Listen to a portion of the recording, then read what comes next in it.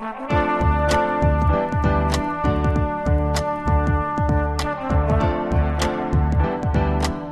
listening to the Co-Main Event Podcast. And now your hosts, Ben Folks and Chad Dundas. That's right. You're listening to another episode of the Co-Main Event Mixed Martial Arts Podcast. I'm your co-host, Chad Dundas from BleacherReport.com. And joining me, as always, from MMA Junkie and USA Today, it's your friend and mine, Mr. Ben Folks. Ben, you're not wearing a neck brace, but you rolled in today acting very much like Bobby the Brain Heenan after he gets body slammed by Hogan in the mid-'80s or whatever, and then he's got to sell the neck injury for like 6 months at a time. So I'm left to assume that your pile of trash neck is still a pile of trash. It's a huge pile of trash, and it seems to somehow be getting worse rather than better. Are you a candidate for a neck transplant at any point? At this point, I'm considering all options. I'm really actually trying to avoid any type of surgery. I've been going to this chiropractor and everything to see him about it. But man, it sucks. It's more than just neck pain too. It's like like my vertebra pinching down on a nerve, which makes it so that I can barely use my right arm sometimes. And then it's really fun because when I go to sleep, if I lay down in any one position for like 15 or 20 minutes, the pain wakes me up, and so then I can't sleep either. So then I become grumpy for 2 reasons. So look the fuck out, is what I'm saying. Yeah, a big switch if you showed up here grumpy and out of sorts. I don't know how I would respond to that, certainly. You really want to push me right now? Is this what you want to do? You know what I've heard? Want to see where this goes? Helps is if you hold a pen in one hand, John McCain style, right? Then no one will notice that you're having trouble with that arm. Wait, is that why he does that? Yeah. You didn't know that? See, it works. Just illustrated my point right there. Wait, so like when you say helps, you mean helps other people not notice so much? Yes. That to me does not really help me. No, you are clearly not trying to keep up appearances. No, I've given up on that. We oftentimes get emails for people implying that we should expand this audio podcast to include video, and it's because those people cannot see us. Yeah, they don't want that. They think they want it. They don't want it. They don't need to see you sitting here in your salmon colored shirt with a little pocket on the front. True story. Here's a fact for those people listening at home, a little behind the scenes fact. Ben Folks has been wearing the same shirt 3 weeks in a row to record the show. I find it odd that you noticed that. That's actual truth, not just you coming up with haha games to play. Well, look, man, when you work from home and you assume that nobody really notices what shirts you wear, you just grab a shirt, and this one, I guess, happens to make it in the rotation on Monday, early in the week, and so here we are. This episode of the Co-Main Event Podcast, as they so often are, is brought to you by DraftKings.com. Don't be a noob. Be a black belt level in your MMA expertise. You know all the fighters. You know who's going to win the fights. It's time to put that knowledge to the test at DraftKings.com. At DraftKings, you could win huge cash prizes every time you play. Just select 5 fighters, stay under the salary cap, outscore your competition, and you could be on your way to a massive payday. Score points for significant strikes, takedowns, advances, knockdowns, and more. These are the biggest daily fantasy MMA contests anywhere, and only DraftKings has them. Play to win your piece of the $1 billion in prizes DraftKings is giving away this year. Don't miss out. Ben, tell them about how they can play for free. Well, Jay, you hurry to DraftKings.com now and use promo code CME to play daily fantasy MMA for free this weekend during UFC on Fox 16. Remember, use CME to play for free now at DraftKings.com. That's DraftKings.com. 3 rounds as usual this week in the Co-Main Event Podcast. In round number 1, I like to imagine Todd Duffy's manager wearing a pith helmet and safari gear, bursting into his locker room shouting, "The Eminem curse is real! Change your walkout music!" Only to discover the room is empty, that he just missed him, that he's too late.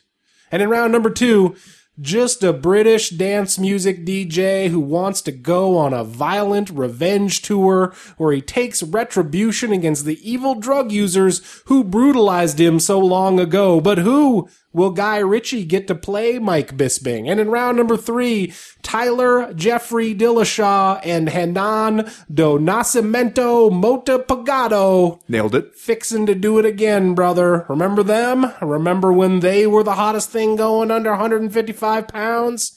All that plus Are You Fucking Kidding Me and Just Saying Stuff. But right now, like we always do about this time, let's do a little bit of listener mail. Listener mail. The first piece of listener mail this week comes to us from Josh Montgomery. He writes, last week, somewhat overlooked in the avalanche of fights and other UFC stuff, Dana announced UFC 200 will be next July. That's UFC President Dana White he's referring to, I believe. Go on. See, now it's you jumping on the bandwagon. I could tell by your face it was bugging you. It did bother me. UFC 200 will be next July, opening the new MGM Grand Arena during International Fight Week. I did not see anyone point out in any articles or on the Twitter machine, but if you do the math, it's only 11 pay-per-view events in the next 12 months. To that, I say hallelujah. For all of us complaining of too many events, this is a good sign since there's always 12 to 13 pay-per-views in any given 12-month period. Did you dudes notice this, and do you think if the UFC brass were to intentionally scale back the PPVs, they would do it quietly like this instead of openly admitting they run too many and that they are scaling back? Or is this just them wanting the number 200 to line up nicely with the arena opening and the fight week?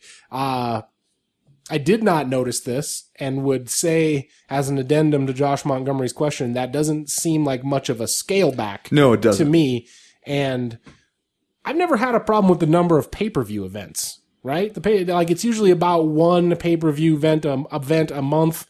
During the year, they try to squeeze in 13 sometimes these days.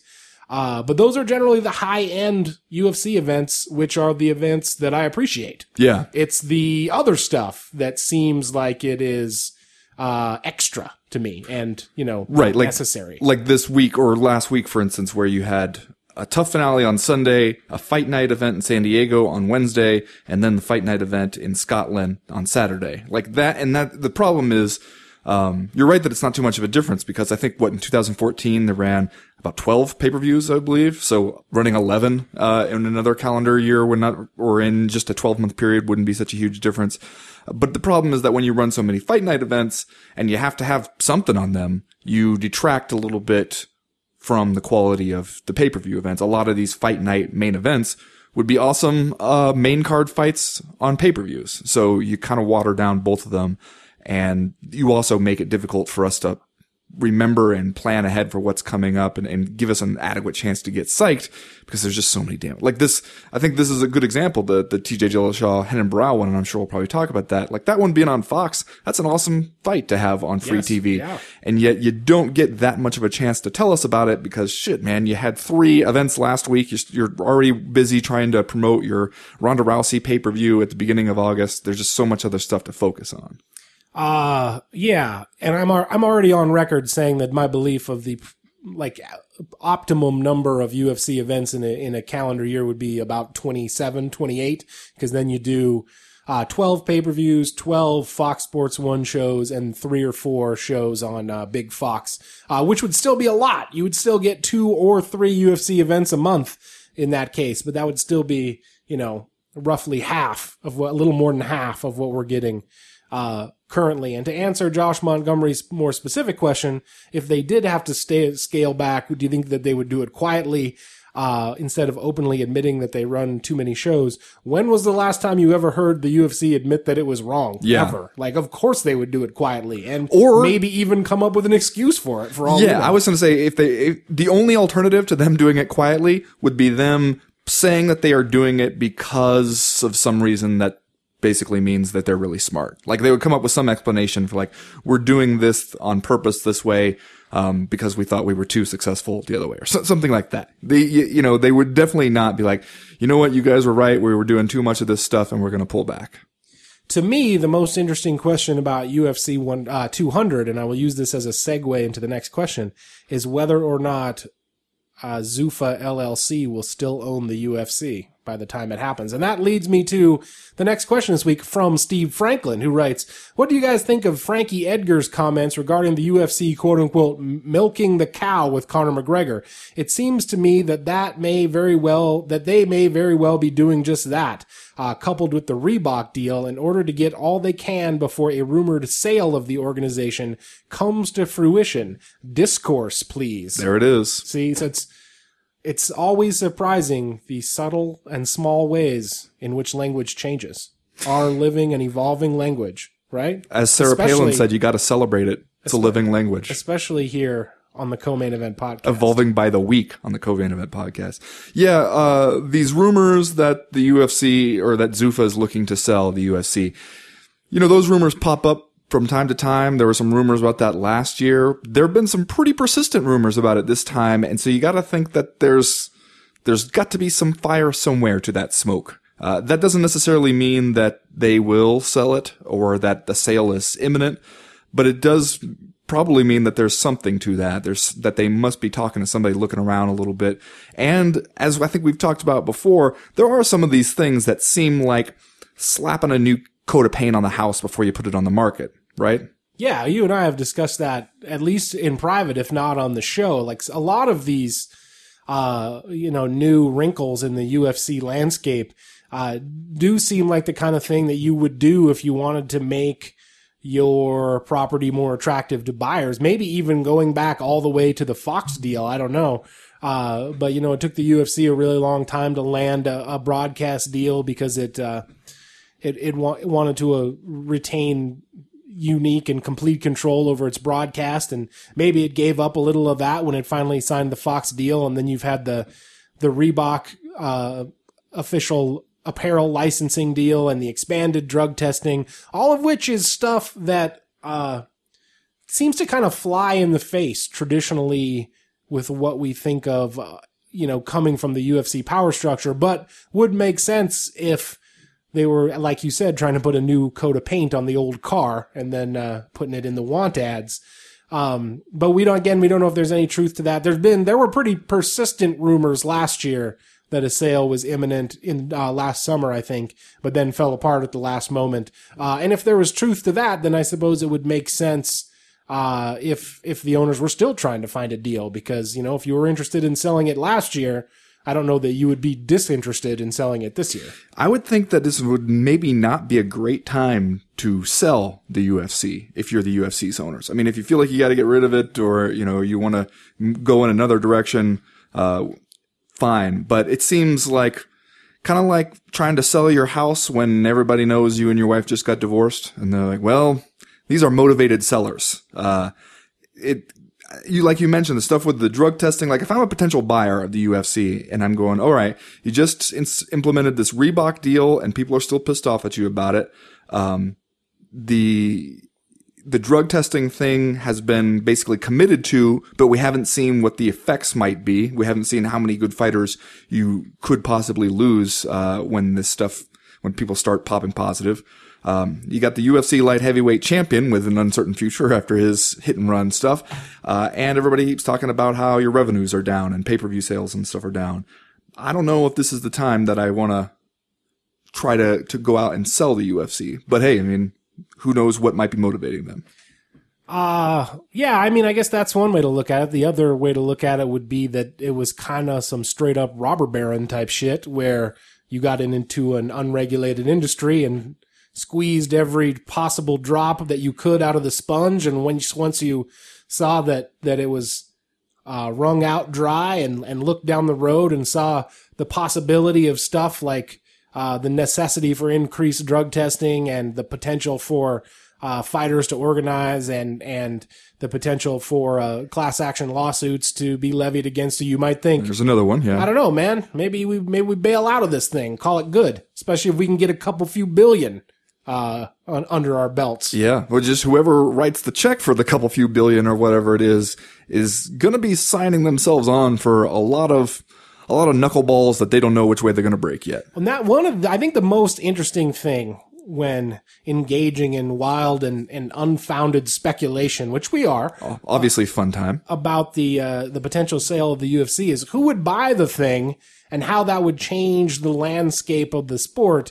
Because I think that, a lot of people who disagree with the general direction in which the bosses at Zuffa LLC have led the sport over the last decade would probably welcome new ownership. But at the same time, as I've said on this show before, I feel like it would be a be careful what you wish for type situation, because there would be no guarantee that what you would get would be any better, and what you get could be worse. Could be much worse. Yeah. Well, yeah, and you just don't know if that change would necessarily be for the better. I do think, though, one potential upside to a sale would be there does seem to be sometimes this stubbornness on the part of the UFC executives.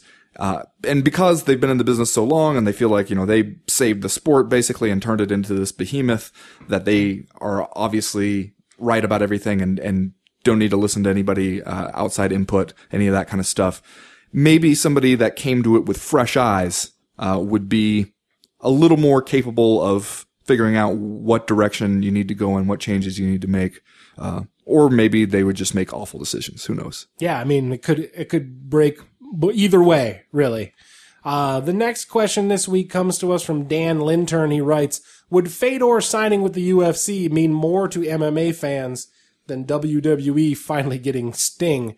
So Ben, the biggest breaking news in between podcasts this week, last week's Tuesday breaking news, which is an institution at this point in the mixed martial arts world, is that Fedor Emelianenko is considering a comeback to mixed martial arts, that he's started training with that idea imminent in his mind. And this week, you had longtime manager and friend of the last emperor, Vadim Finkelstein, who, hey, at least that guy's still around. I was worried. Am I right? Yeah. He's out on a media tour. He's on the MMA Hour with Ariel Helwani today.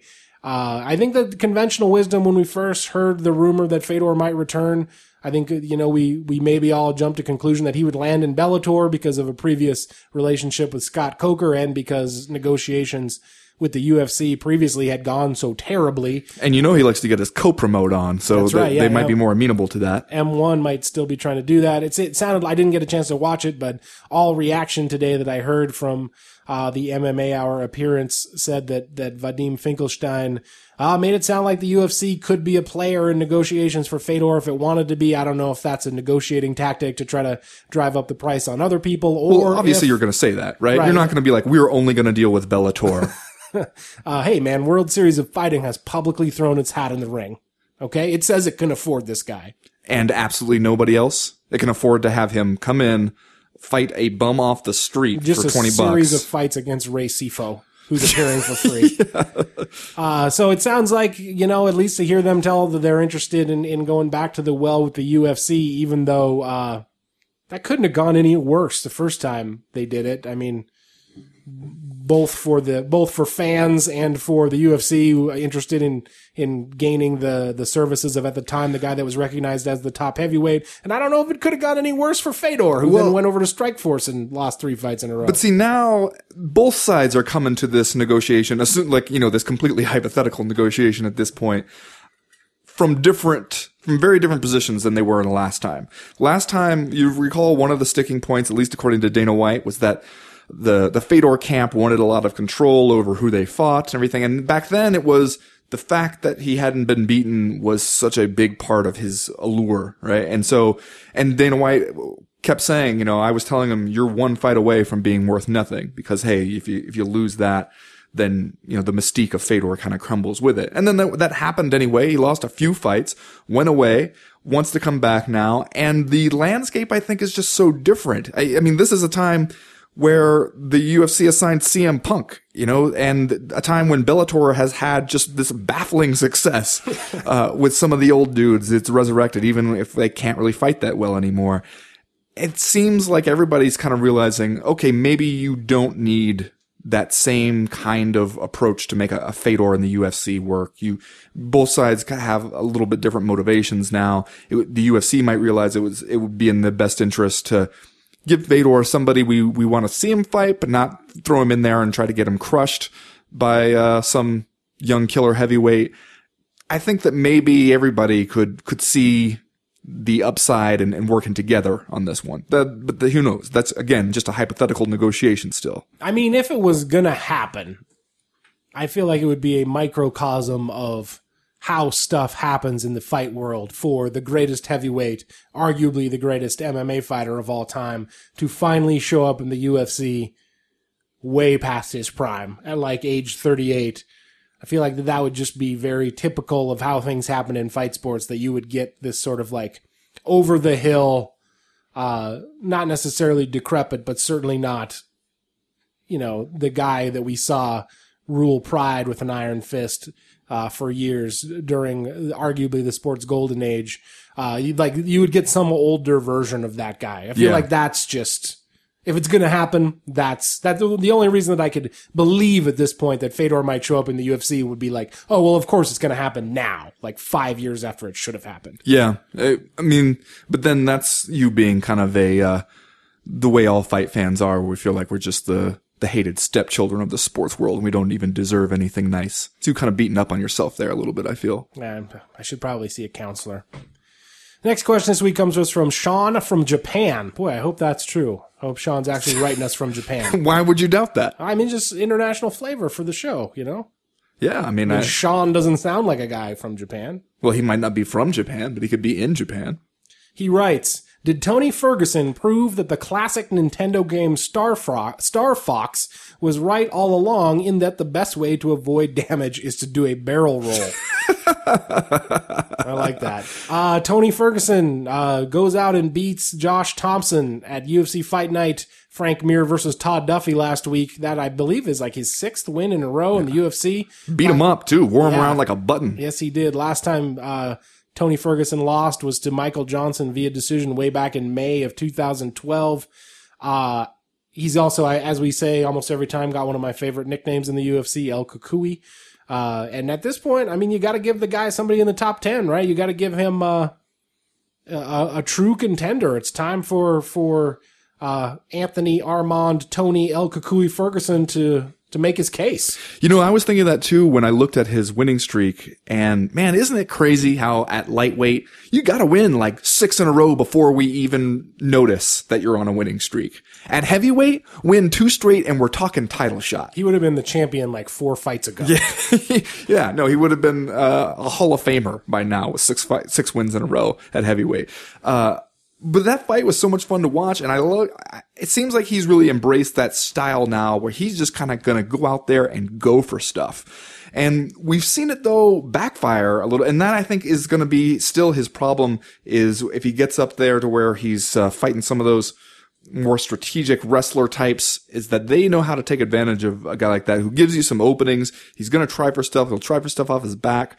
He's in there doing just G.I. Joe battle rolls. That's the kind of stuff that he's going to leave openings for people. And it wouldn't be too surprising to see him lose a decision here or there and halt that momentum.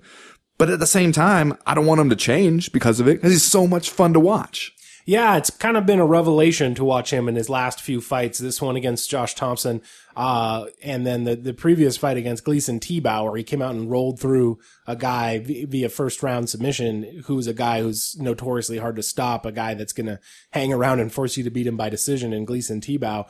And you're right, Tony Ferguson, exciting fighter, big lightweight, monstrous reach. The revelation, I guess, of watching him fight in these last 2 bouts has been that, like, he could be a top guy, and seems like exactly the kind of stylist that you would want to be a top contender at lightweight if you were a promoter and someone who wanted to watch an action-packed fun fight. It's just going to be a matter of how he handles that step up in competition, just because, Josh Thompson, there were some rumors leading up to this fight that he was already kind of had one foot out the door. Yeah, I mean, I was at the fight where he retired afterwards, and that was like 2 years ago. So more than rumors, then, that he had one foot out the door. Was he a replacement in this, or Something like that. I had that in my head, but I don't know if that's right.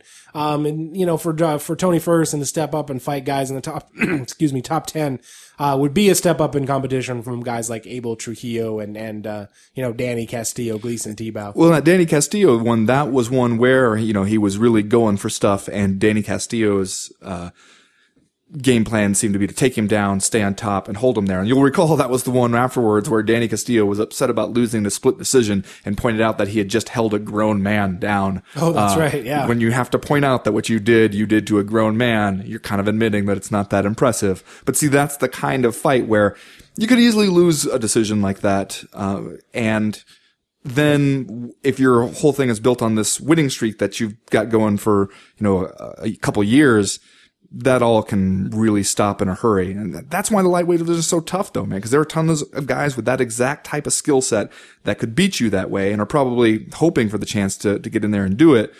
But at the same time, if you're the UFC, you're going to want to kind of match him up against guys like Josh Thompson, where he can put on a hell of a show for you. Last question this week comes to us from Cisco Calderon, another guy who I hope is writing us with his true name. He writes, Holly Holm did a great job on last night's fight, at least the last few minutes of it. Holly versus Ronda would be a great fight considering Ronda has upped her game on the boxing, although Holly hasn't really shown any real hint of a ground game in existence. Do you think if she fought Ronda, it would be another quick finish under 15 seconds? Please discuss. Holly Holm now 2 UFC victories under her belt. This one was a better showing for Holly Holm than maybe in her first fight. But at the same time, where there has been criticism of her, I think that it stems from the idea that maybe we had thought and or hoped that she would be able to come into the UFC and immediately be an exciting contender for Ronda Rousey's title. I don't know if people are seeing that yet in her, and I think that if anything, that's where some of the criticism comes from. But she did go out there and pretty much beat the tar out of Marion Renault. And especially, as I believe you wrote on Twitter, and at the end of the fight, when she just realized, hey, I'm way better than this person and I could take it to the next gear. Yeah, well, it got impressive there toward the end. It did, and she has a lot of impressive skills and can do a lot of great things. You'd think, though, and she mentioned it in her post-fight interview where she said something to the effect of, I didn't want to go in there and get caught with something stupid. And so she was being kind of careful in those early rounds and really fighting from so far out that sometimes she was coming up short. And because she, I think, probably realized, okay, there's no reason this person should beat me unless I rush in there and get dumb and get clipped. And that's one of the things, though, that makes me wonder about how a fight with Rousey would go. Because you do watch a fight like that and you think, well, yeah, you don't seem like you're quite the Rousey killer that everybody made you out to be when they were hoping the UFC would sign you. But at the same time, if she fought somebody like Ronda Rousey who needs to get close to you, who doesn't want to stand out there and kickbox with you, but probably believes in her hands well enough to give it at least a little bit of a try, and somebody like Ronda Rousey who really doesn't mind being hit and is willing to get hit on her way in to come after you, I'm curious to see how Holly Holm would do against a fighter who is really trying to push forward against her and close that distance rather than, her being the one to stay on the outside and decide when to go in and when not to. I mean, probably Ronda Rousey would take a couple shots, push her up against the fence, and then get her down on the ground and submit her. I don't know how fast that would happen, but it would be an interesting test. It just seems like even Holly Holm is kind of trying to take it slow a little bit and maybe get a little more comfortable in there before she tries that. Yeah, I think that the most exciting and interesting things about Holly Holm are her size and her mobility and maybe just her pure athleticism. Like, she seems, the reason that I think you had people, myself included, who were excited to get her in the UFC and excited to see if she could be a contender for Rousey's title is that, she has those tools a lot, kind of in much the same way we thought Phil Davis might have had the tools really early in his UFC career, just because of his size and his wrestling background and his athleticism. We thought he could be a guy to push John Jones. I think the same is kind of true of Holly Holm in that, she's a big women's bantamweight. She's got great mobility, great footwork, good striking skills in that you feel like if she could keep it on the feet, she might have the edge there against the champion in the stand-up game. But at the same time, when you actually watch her fight against people, who are also fairly high level competition, it starts to seem like she's still got a few steps to make before she's at that level, which frankly, that's fine as far as I'm concerned. Like, let Holly Holm mature and grow as a fighter. Let's not throw her in there with Ronda Rousey until we think that she could put up a decent fight. I think that that's an okay way to go. It's weird though. We always talk about UFC matchmaking, and I'm usually come down on the side that I like to see the best fight the best. And, I'm not much of a boxing guy. So when you go for a Conor McGregor style promotion where you build a guy up with several fights that you think he's supposed to win, it always kind of rubs me the wrong way. On the flip side, though, it's always kind of weird when you've got somebody like Holly Holm who you feel like, okay, we need to put her in there with somebody where A, she can prove that she's UFC level, and B, someone that might make for an exciting fight. It seems like a lot of times we get these fights against somebody like Marion Renault, who is exactly the kind of fighter that you have to be kind of cautious with, right? Because you don't want to wind up on the ground with her, and get caught in a submission, or, you don't want to let her like drag you into her realm of fighting. It just seems like that kind of matchup is kind of tailor-made to make for a cautious 3-round unanimous decision win. That could be. I think also when you look around at, women's bantamweight right now, for Holly Holm, you're looking for somebody who, it's coming off a win or two that has a little bit of momentum, and that over whom a win might mean something, that kind of thing. And so, it's not like you have limitless options there. You do kind of have to work with who you got and who's available,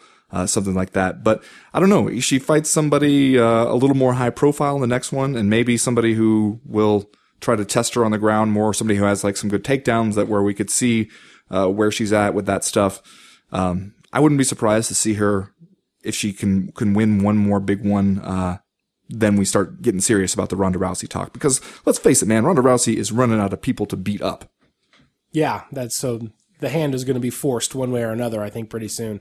Anyway, that's going to do it for this episode's edition of Listener Mail. If you have a question, a comment, or a concern to air to the podcast in future weeks, you know how to get a hold of us. Go to the website, comainevent.com, and click the link in the top right-hand corner of the screen that says email the podcast. That'll get you in touch with us. While you're there, you can sign up for the Breakfast of Champions newsletter. That comes out every Friday morning to catch you up on the news and notes in the mixed martial arts world that we miss from Monday to Friday when we're not recording podcasts. It's free. It's supposed to be humorous. We think you'll like it. Sign up for it. If you don't like it, you can always just unsubscribe. As for right now, though, we are going to go ahead and get started with round number 1.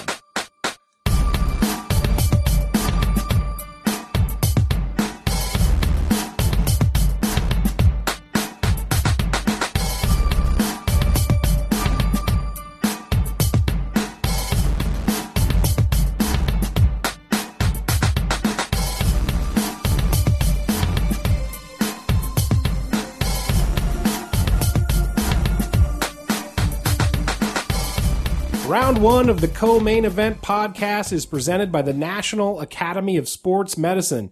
The National Academy of Sports Medicine is looking for people who want an exciting career in the fitness industry where you wake up every day doing something that you love. NASM trainers improve people's lives by helping them reach their health and fitness goals. Don't miss this opportunity to start a career where you get to stay active and change other people's lives. It doesn't get any better than that. The National Academy of Sports Medicine guarantees that you'll land a job within 60 days of earning your CPT certification or your money back. Ben, tell them about the internet offer. Well, Chad, you can get a 14-day free trial of fun online programs at myusatrainer.com. It's myusatrainer.com. Restrictions apply. See myusatrainer.com for details. Well, Ben, I don't know where you want to start talking about Todd Duffy versus Frank Mir, except to say that Todd Duffy stormed out of his corner at the beginning of the main event of this Fight Night event from San Diego last week, throwing punches from his back pocket and seemingly oblivious to the idea that Frank Mir often fights as a southpaw, because he ran right into a series of left hands from Frank Mir, clocked Frank Mir once, pretty good. Seemed maybe that he stunned him. Unfortunately, just moments after that, he ended up running into the short left hook that felled him like a stick of lumber. as I believe we put in the Breakfast of Champions. He looked like one of those Empire AT-AT walkers falling in the snow. Just face first. And you know, when you say ran right into a left hand, that's really accurate. Yeah, that's literally what happened. Because he threw that right hook where it's like he extended his arm all the way out at his sides, like Zangief doing his little like windmill move, except just with one arm, and kind of just winged it at him from a great distance while charging forward. And you look at that again in slow motion and you think, man, that is just a terrible idea in that situation. Also, I mean, I think at this point we have to say it that Todd Duffy has a suspect chin, which just is not going to get you very far in the heavyweight division because almost everybody there can thump a little bit when they have to. And if you can't take those and you don't have absolutely like stellar defense, like you're not like a really slick boxer or something on the feet, you're not going to go very far in the UFC's heavyweight division. Which in turn makes sprinting out of your corner and turning your fight into a coin flip an even stranger decision. Yeah. Right? Like, I feel like it's a strange decision at that weight class anyway, because, you know, regardless of what kind of chin you have, if a 260-pound Frank Mir punches you in your face, you're probably going to get knocked out if you let him do it over and over again. So, you know, if Todd Duffy does indeed have a bit of a light chin, like that's a weird way to fight. Man. Well, and it seemed like afterwards he basically admitted that he should not, like that was not his plan, and he does not really know why he went out there and did that, which is also a little bit troubling. I'd also think if I was looking at a 260-pound something Frank Mir, who did not look like that was all muscle just then, who seemed like maybe his body is feeling the effects of some of the prior hormone treatments that he's been on and had to get off, I would think, you know, I might want to beat this guy in round 3 or 4. I might want to take it a little bit later if I can, and maybe not just gong and rush James Thompson style as soon as the fight starts. And maybe that was his plan and he just got worked up or something and abandoned it. But it is that we were talking in a chat online about that picture. There's that picture that we had on MMA Junkie of the moment right after Frank Mir had felled Todd Duffy. Duffy's just face planted, totally out. Mir is kind of hunched over, having just thrown the punch. And like, he does not look like a professional athlete in the pinnacle of his form in that moment. No. Right there. Looks a little soft around the middle, a little bit like, as one sports writer once referred to Kirby Puckett's physique as a poorly packed duffel bag. Kind of has that look going on, and yet he's the winner and just knocked out this big buff looking dude. You think, all right, Frank Mir.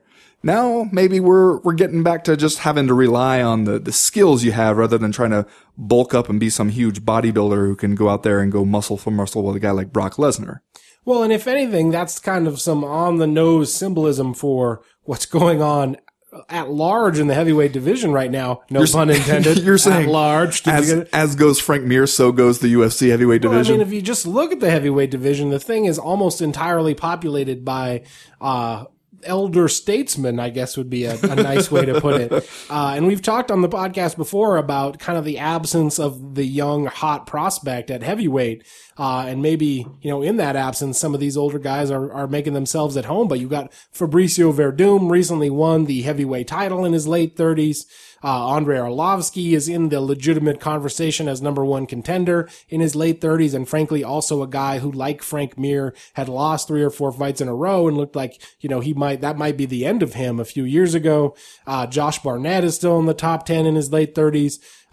You know, Mark Hunt, Alistair Overeem. A guy like Ben Rothwell at like 33 is just a damn spring chicken. Antonio Bigfoot Silva. The list kind of goes on and on of, you know, hoary old veterans in the heavyweight division. And you're right, a dude like Ben Rothwell, who suddenly appears to have unexpectedly located the best possible version of himself and does at 33 years old, kind of makes him the spry young rookie along with guys like Stipe Miocic and Cain Velasquez. But at the same time, Rothwell is a dude who's been around for forever too, and a guy who you might have thought had kind of scuffled his way through what could have been his athletic prime a few years ago when he was like 3 and 4, and now suddenly is kind of back on the rise again. I guess specifically as that relates to Frank Mir, he'd lost 4 fights in a row from 2012 to 2014, although to his credit, all against really high-level fighters, Junior Dos Santos, Daniel Cormier, Josh Barnett, and Alistair Overeem.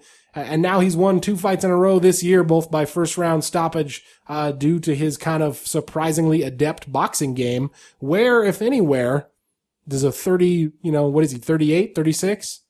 Late 30s Frank Mir. I think he's almost 37, maybe. Yeah, I don't know. What do we do with this guy, man? In a division where almost everyone has been on the vine an awful long time. Yeah, as we were just saying, it doesn't take a whole lot of wins to get you back in the picture there at heavyweight.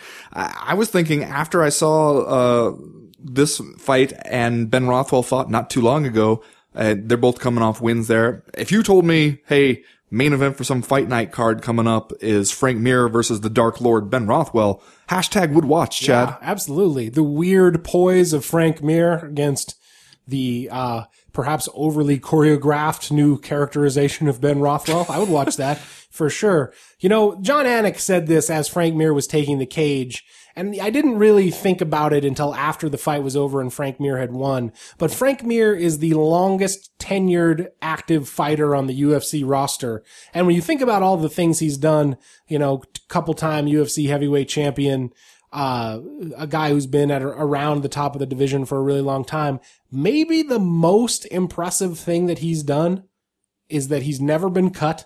He never fought in Pride, never fought in Bellator, never had to go back to the independent circuit and kind of put himself back together.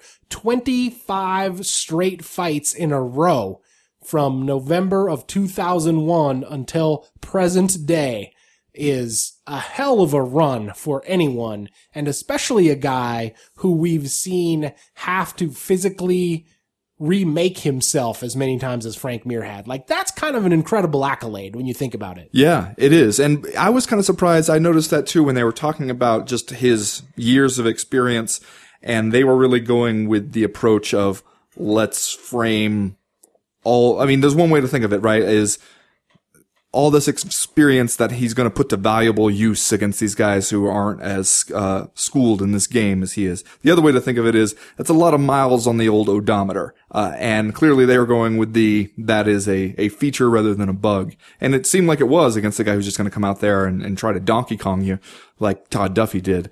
But it does make you wonder too, you know, those are some hard stuff on your body there. That's a lot to go through. And it was just recently with that Alistair Overeem fight that was, you know, last year, February of last year. Remember when he was making the comment where somebody had asked him, do you think that the loser of this fight could get cut? And he said something to the effect of, well, I don't think they'd cut Overeem. You know, and it was like just recently he was talking about how he had to win some fights so that his wife would let him keep going to the gym every day. And he could kind of justify this continued existence. And now it also says something about the state of the heavyweight division. You win a couple, and now we're thinking total resurgence. What's next? Fighting top 10 guys and maybe thinking title shot. Yeah. Well, it doesn't take much, like we said a couple times already. Like Michael Bisping, do you find yourself at this point kind of rooting for Frank Mir? A guy who's been around the block so long and has achieved this elder statesman status that it's sort of like, okay, Frank Mir, I will nod slightly in approval at your 2-fight win streak. Yeah. Well, and I mean, it's different for him, right? Because he's been to the mountaintop. Like, he's been the UFC champion. He kind of tasted that glory, and it's just been a little while since he had it. And with Michael Bisping, it's different, as I'm sure we'll talk about, in later rounds. But, you know, I guess it's one of those things where on one hand, one of the things I've always liked about MMA is that it's not just like, hey, you're good until you're 30 and then you're totally washed up. We've seen a fair amount of guys who in their mid or late 30s even had some of the more successful times of their career just because experience counts for so much in this sport. And so to see a guy go for that, you know, go through those rough times, that 4-fight losing streak, as you said, physically remake himself, at times questionably, and to now be that elder statesman who's going to show up looking like somebody's dad, just looking like a man on the street and still get it done. Yeah, it's hard not to kind of root for that guy. All right, well, let's do Are You Fucking Kidding Me? And then we'll move on to round number 2 this week. Ben, a late breaking Are You Fucking Kidding Me for me this week, since just about an hour ago I was driving around in my car listening to sports talk radio like I do. Like you do, which still is just I'm a baffling to me. 37-year-old father of two, driving around listening to sports talk. You get a ride home from the gym with Chad Dunnis, and you're going to have to listen to some annoying sports talk radio. I almost never kick it over to Fox Sports Radio, but I had to this week because of ESPN's wall-to-wall coverage of the British Open, which is, even that is a bridge too far for me. I'm driving around listening to Fox Sports Radio today, and I hear an ad for UFC on Fox 16 this weekend. I thought, oh, this is interesting. I turned it up, and I hear radio announcer voice guy advertise a main event featuring TJ Dillashaw against Renan Barrio. I'm sorry, who? At which point I said, are you fucking kidding me, out loud in my car when I was driving around by myself? Because I could abide by some guy on SportsCenter doing the highlights, not knowing how to read Renan Barrio's name off the teleprompter, right? But like, this is your official broadcast partner in Fox Sports, and they don't know how to say Renan Barrio. They're going to go ahead and call him Renan Barrio. I'm looking forward to seeing Renan Barrio, see what he's got. Sounds like an exciting guy. Heck of a scrap. Yeah. Are you fucking kidding me? Fucking kidding me? Ben, what's your are you fucking kidding me for this week? Well, Chad, it's happening again. The rumors again have started about the UFC doing a huge stadium show at the Dallas Cowboys Stadium.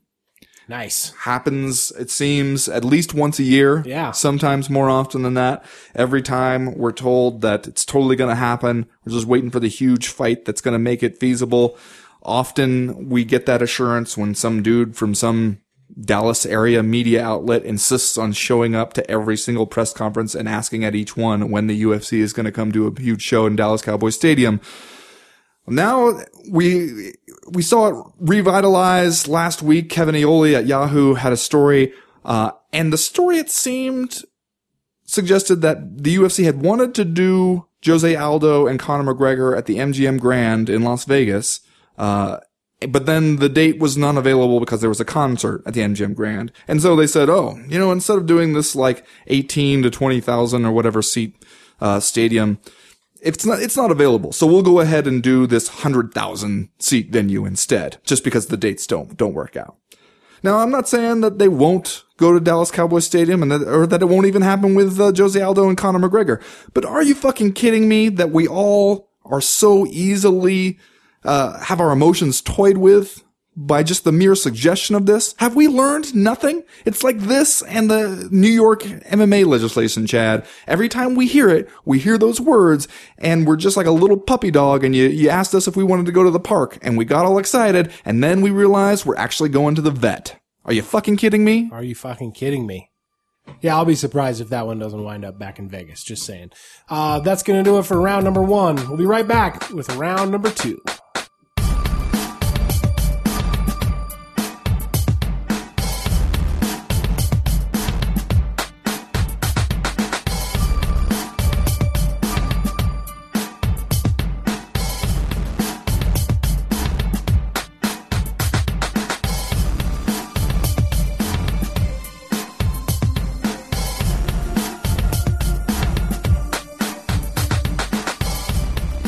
Well, Chad, Michael Bisping did it again.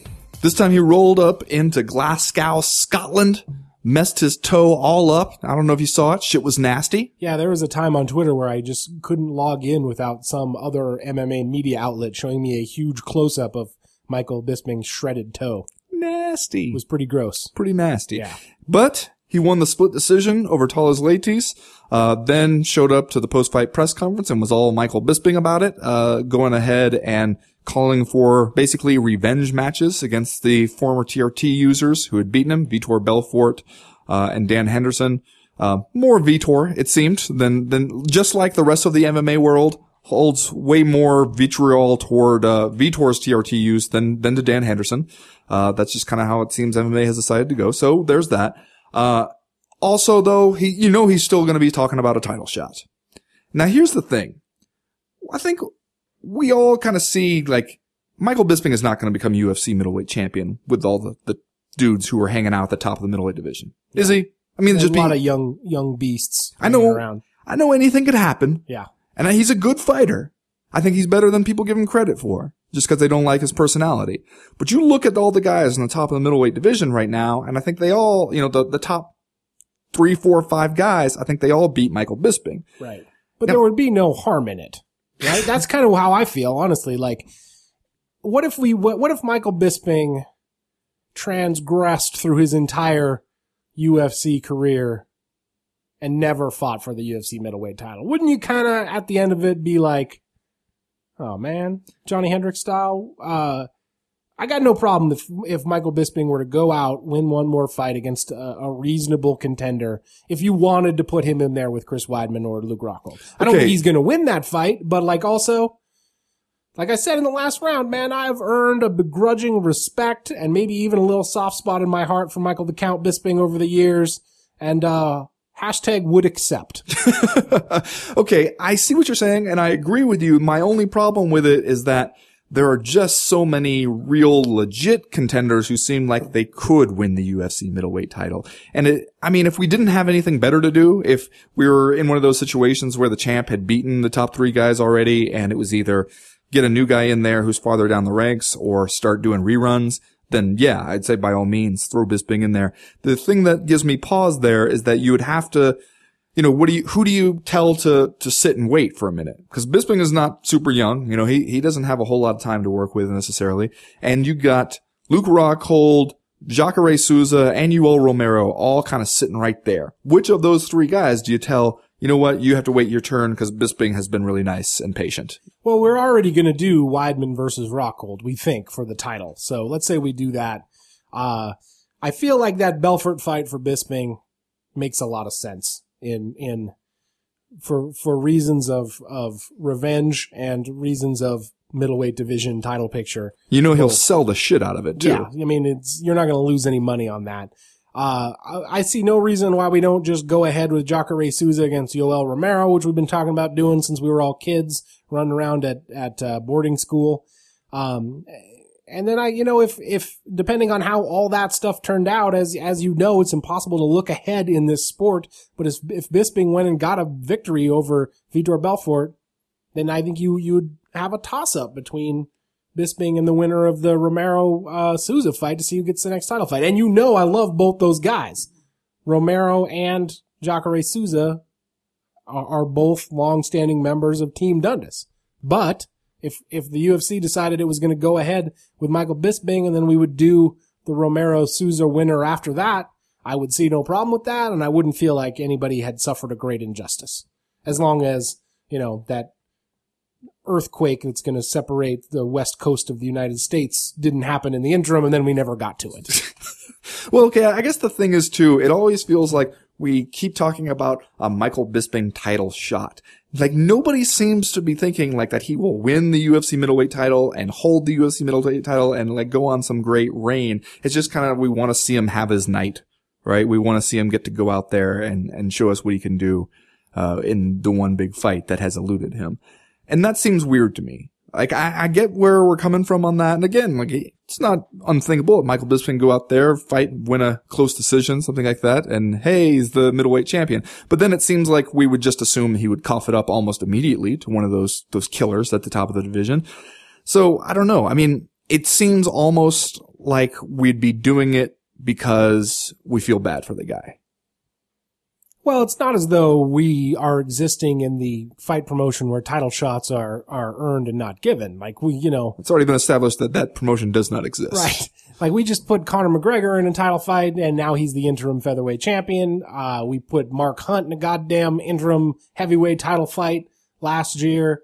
It's not as though we're dealing with a strict merit system here, deciding who gets UFC title shots. And I understand that it is a weird and may well rub some people the wrong way to assert that Michael Bisping should get a title shot, but I wouldn't have a problem with it. That's all I'm saying. Okay, fair enough. Bisping is another one of those guys where you look at him now at 36, and the guy can still fight. He's been, I think, financially like one of the more successful fighters in the UFC to have never become a champion or even gotten into a title fight. It seems like he's had a lot of things go his way while he's been in the UFC, and Yeah, he's one of those guys too where I think that maybe when people look back on his career once it's over and they don't have the actual physical Michael Bisping around saying stuff that makes them mad, they might be more willing to accept what he could do skill-wise. Because he is one of those dudes who, you don't want to call him a gatekeeper, but like a gatekeeper to the very top of the division, maybe would be a better way to put it. Like if there's a better connotation, like another term you could use, like, gatekeeper platinum, something like that, elite gatekeeper. Like if you can beat Michael Bisping, then you probably are one of the guys that is right there thinking about a title shot. And if you can't, then you're not. Yeah, Bisping fulfilled a really unique role in the UFC for a long time. In some ways this main event slot in Scotland against Talis Latis was kind of a throwback situation for him, because when he first came into the UFC, from the Ultimate Fighter back in 2006, 2005, somewhere around there, for a long time it seemed like he was the guy that the UFC had selected to be its calling card in Europe. Like it figured out that it had this guy who was, the kind of guy that you either loved or you hated, and it could have him main event cards across the pond whenever it wanted to. He fought in Manchester, he fought in London, he fought in Montreal, he fought in London, he fought in Birmingham, he fought in Manchester, he fought in Sydney, he fought in London, he fought in Sydney. Like fought in Macau. Those are the Michael Bisping road trips of like 2006 to 2010. And so he was an important guy for them, I think. Like, he was a guy who in many ways spearheaded like the international expansion that we saw then just blow up in the last couple of years. And was a guy who, like, as you said, is a skilled guy and maybe took a long time for people to kind of give him the credit that he deserved as a fighter, but at the same time had the misfortune to spend most of his career fighting in a middleweight division that was lorded over by Anderson Silva. And we all looked at that matchup and thought that it would result in instant death for Michael Bisping. And he never got that fight. And I don't know if he never got that fight because he lost a bunch of title eliminators, or if he lost that fight because the UFC realized that he was a good drawing card for them and they didn't want to put him in a situation where he might just get destroyed. So at this point, late 30s, guy's still out there proving that he can do it. I think you got to kind of take your hat off to Michael Bisping at this point. You do. And he's a guy who can sell a fight against anyone. Absolutely anybody. It's not as though he invented that in fight sports, but like was one of the first guys to come along in the UFC, at least the modern era of the UFC, and kind of be that guy who would just, have a feud with whoever. Yeah. And the thing I like about him doing that is that it seems like a thing that he has to do for himself. Obviously it works well in just the business of fight promoting, but it also seems like something he needs in order to get up for a fight the way he wants to be. Because you could do like a supercut of Michael Bisping weigh-ins, then they're all gonna look more or less the same. Of him getting in somebody's face, just jawing at them relentlessly, maybe poking his finger in their face and saying a bunch of stuff that they may or may not totally understand, but the gist of which is, I'm gonna beat you up tomorrow night. Like and it just seems super heated. That's all of them. That's every single weigh-in that the guy has ever been involved.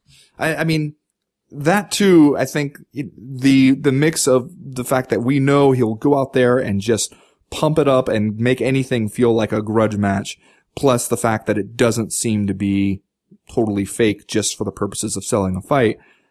That works. That works for me. Yeah, and I think it'll be interesting to see what they do with him now. We'll see how far this Michael Bisping bird can fly. Oh, that's sweet.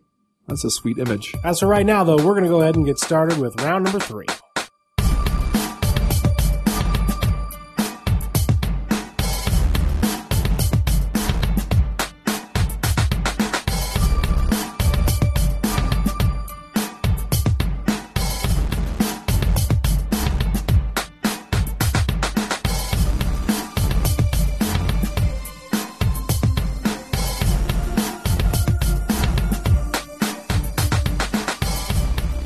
Well, Ben, since TJ Dillashaw shocked the world in May of last year at UFC 173 and beat Renan Barão for the Bantamweight Championship, we've been doing our damnedest to put these two guys back in the cage together.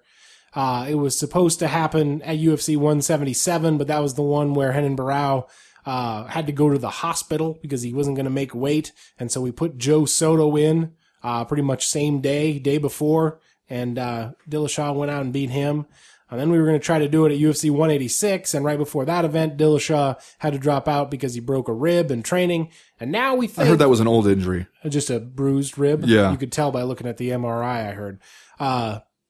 Now, unless some kind of late-breaking news happens on Tuesday, far be it from that to ever be the case, it seems like we're going to get Renan Barão against TJ Dillashaw on Saturday night, as they say during UFC broadcasts, live and free on Fox.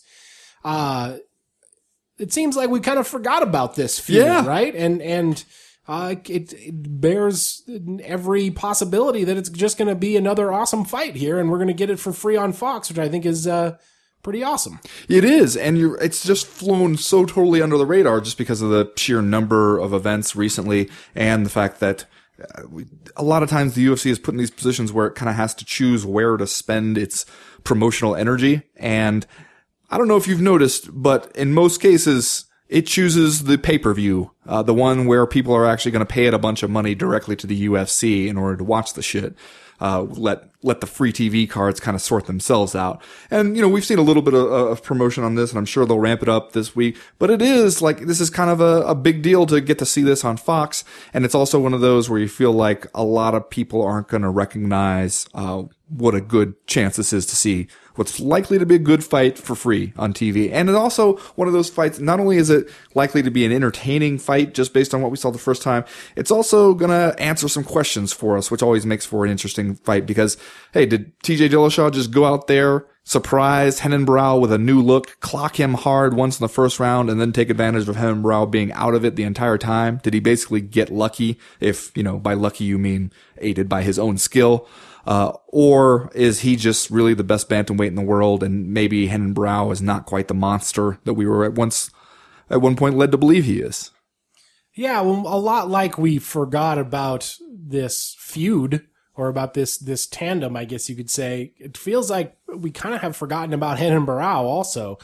Prior to that loss to TJ Dillashaw last year at UFC 173, there's an awful lot of green on the man's Wikipedia page. You can scroll down for a while and not run into a loss for Renan Barão. So I feel like in this case, kind of the expected thing is for TJ Dillashaw to go out and retain his title, because that's what we saw the first time that they met. But I mean, this is also a situation where I don't think that we should be surprised if we get to see the over-sexualized slinky dance at the end of this thing. If the Renan Barão, who dominated the bantamweight division, for a couple of years there after beating Uriah Faber for the interim title way back in 2012, like, that dude's still very capable of being the best 135-pounder on the planet, maybe in the absence of Dominic Cruz. And, so the outcome of this is not predetermined or not a given as far as I'm concerned. Yeah, no, not at all. But then either way, I think if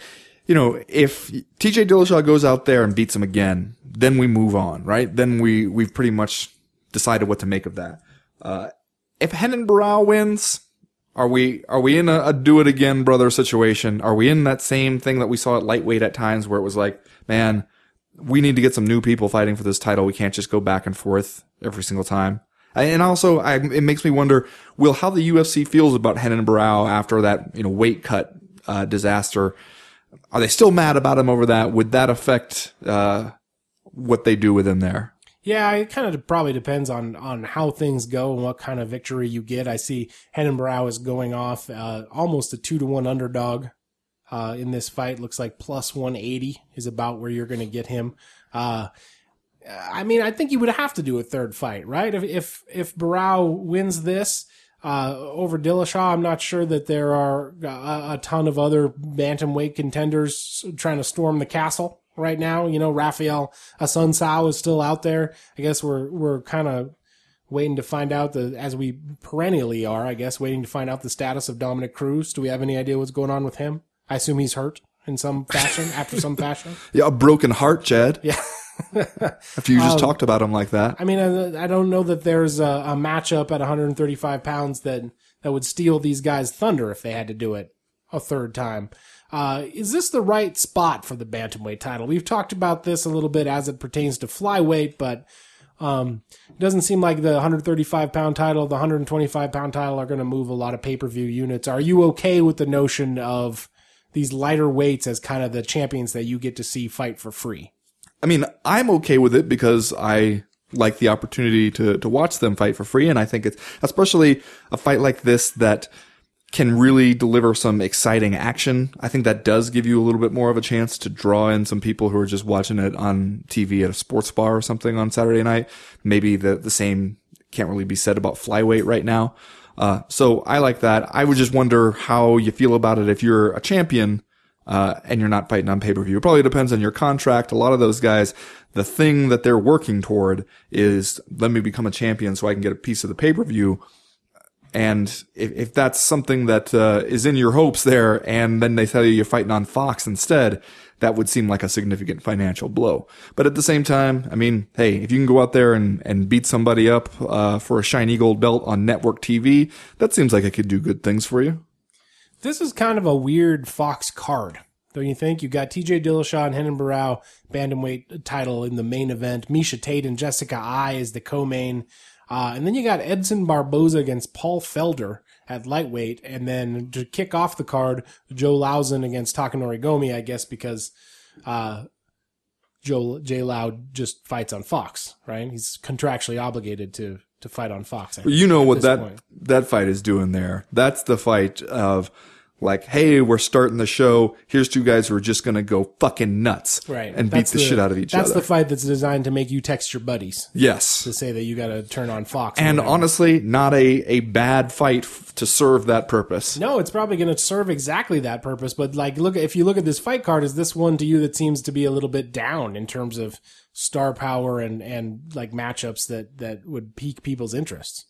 Man, you got the bantamweight championship going up for grabs. You got Misha Tate, who is still popular as all hell. You got Joe Lauzon and Gomi gonna come out there and throw them things. And then maybe Edson Barboza do a crazy triple spinning Lux kick, a side check kick upside Paul Felder's head and knock him out. I mean, I think that's a pretty good 4-fight lineup for a network TV card.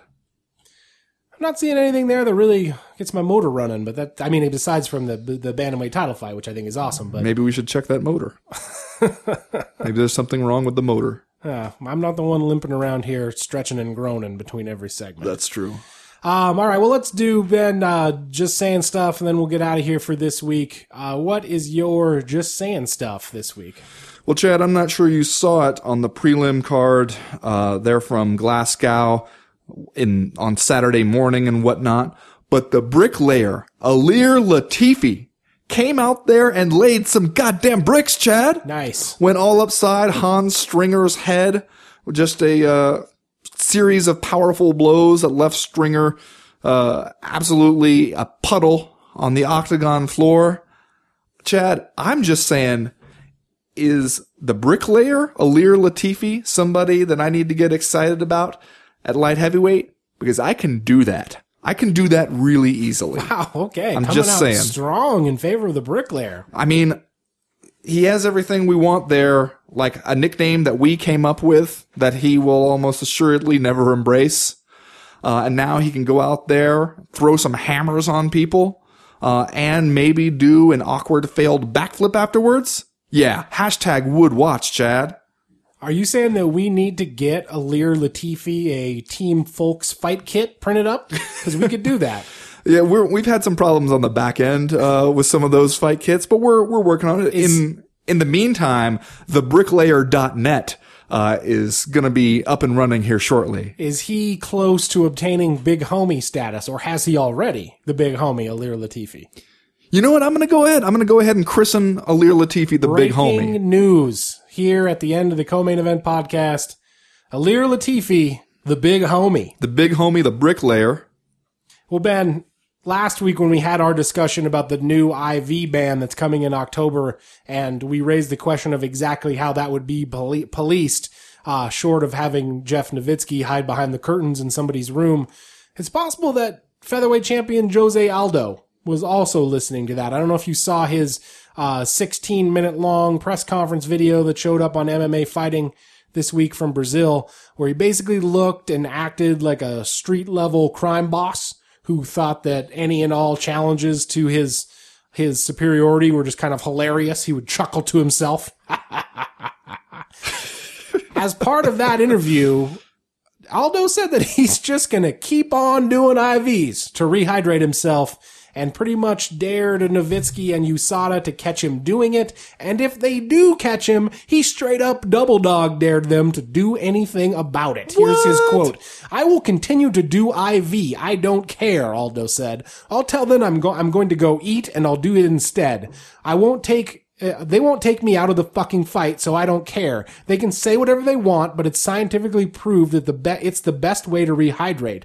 Only if they put security guard with me 24 hours a day. I don't care. I will do it anyway, or someone else will do it for me. I will go to a friend's house, to a different hotel room. I don't fucking care about them. They won't take me out of the fight anyway. It's not doping. They say they will text me, or they say they will test me. How are you going to get IV rehydration from my urine, brother? Only if they got new techniques. Are they ninjas? They're fucking stupid." Wow. I guess I'm just saying, I guess we can go gaga about Conor McGregor being the best talker in the featherweight division, but I don't know if anybody has noticed, but for the last few months, the actual featherweight champion has been spitting fire. You know, I don't know if this is the right time to bring this up, but according to several people I've talked to about it since then, they can detect that. If they do a blood test, they can find the traces of the plastic that the IV comes in, and they can actually catch you doing that. Somebody maybe might not from your urine. Want to get with Jose Aldo and let him know that, or else this could be a convenient excuse to make him go away for a while. If you know what I mean. Yeah. Anyway, that's going to do it this week for the Co-Main Event Podcast. We'll be back next week to break down all the awesome stuff that happens at UFC on Fox 16. As for right now, though, we are done. We are through. We are out. You know, the thing I like about Aldo's stance there is it's pretty much the same as my stance about drinking during work hours. How are you going to catch me? Are you fucking ninjas? I will do it. I will go to a friend's house and I will do it, Chad.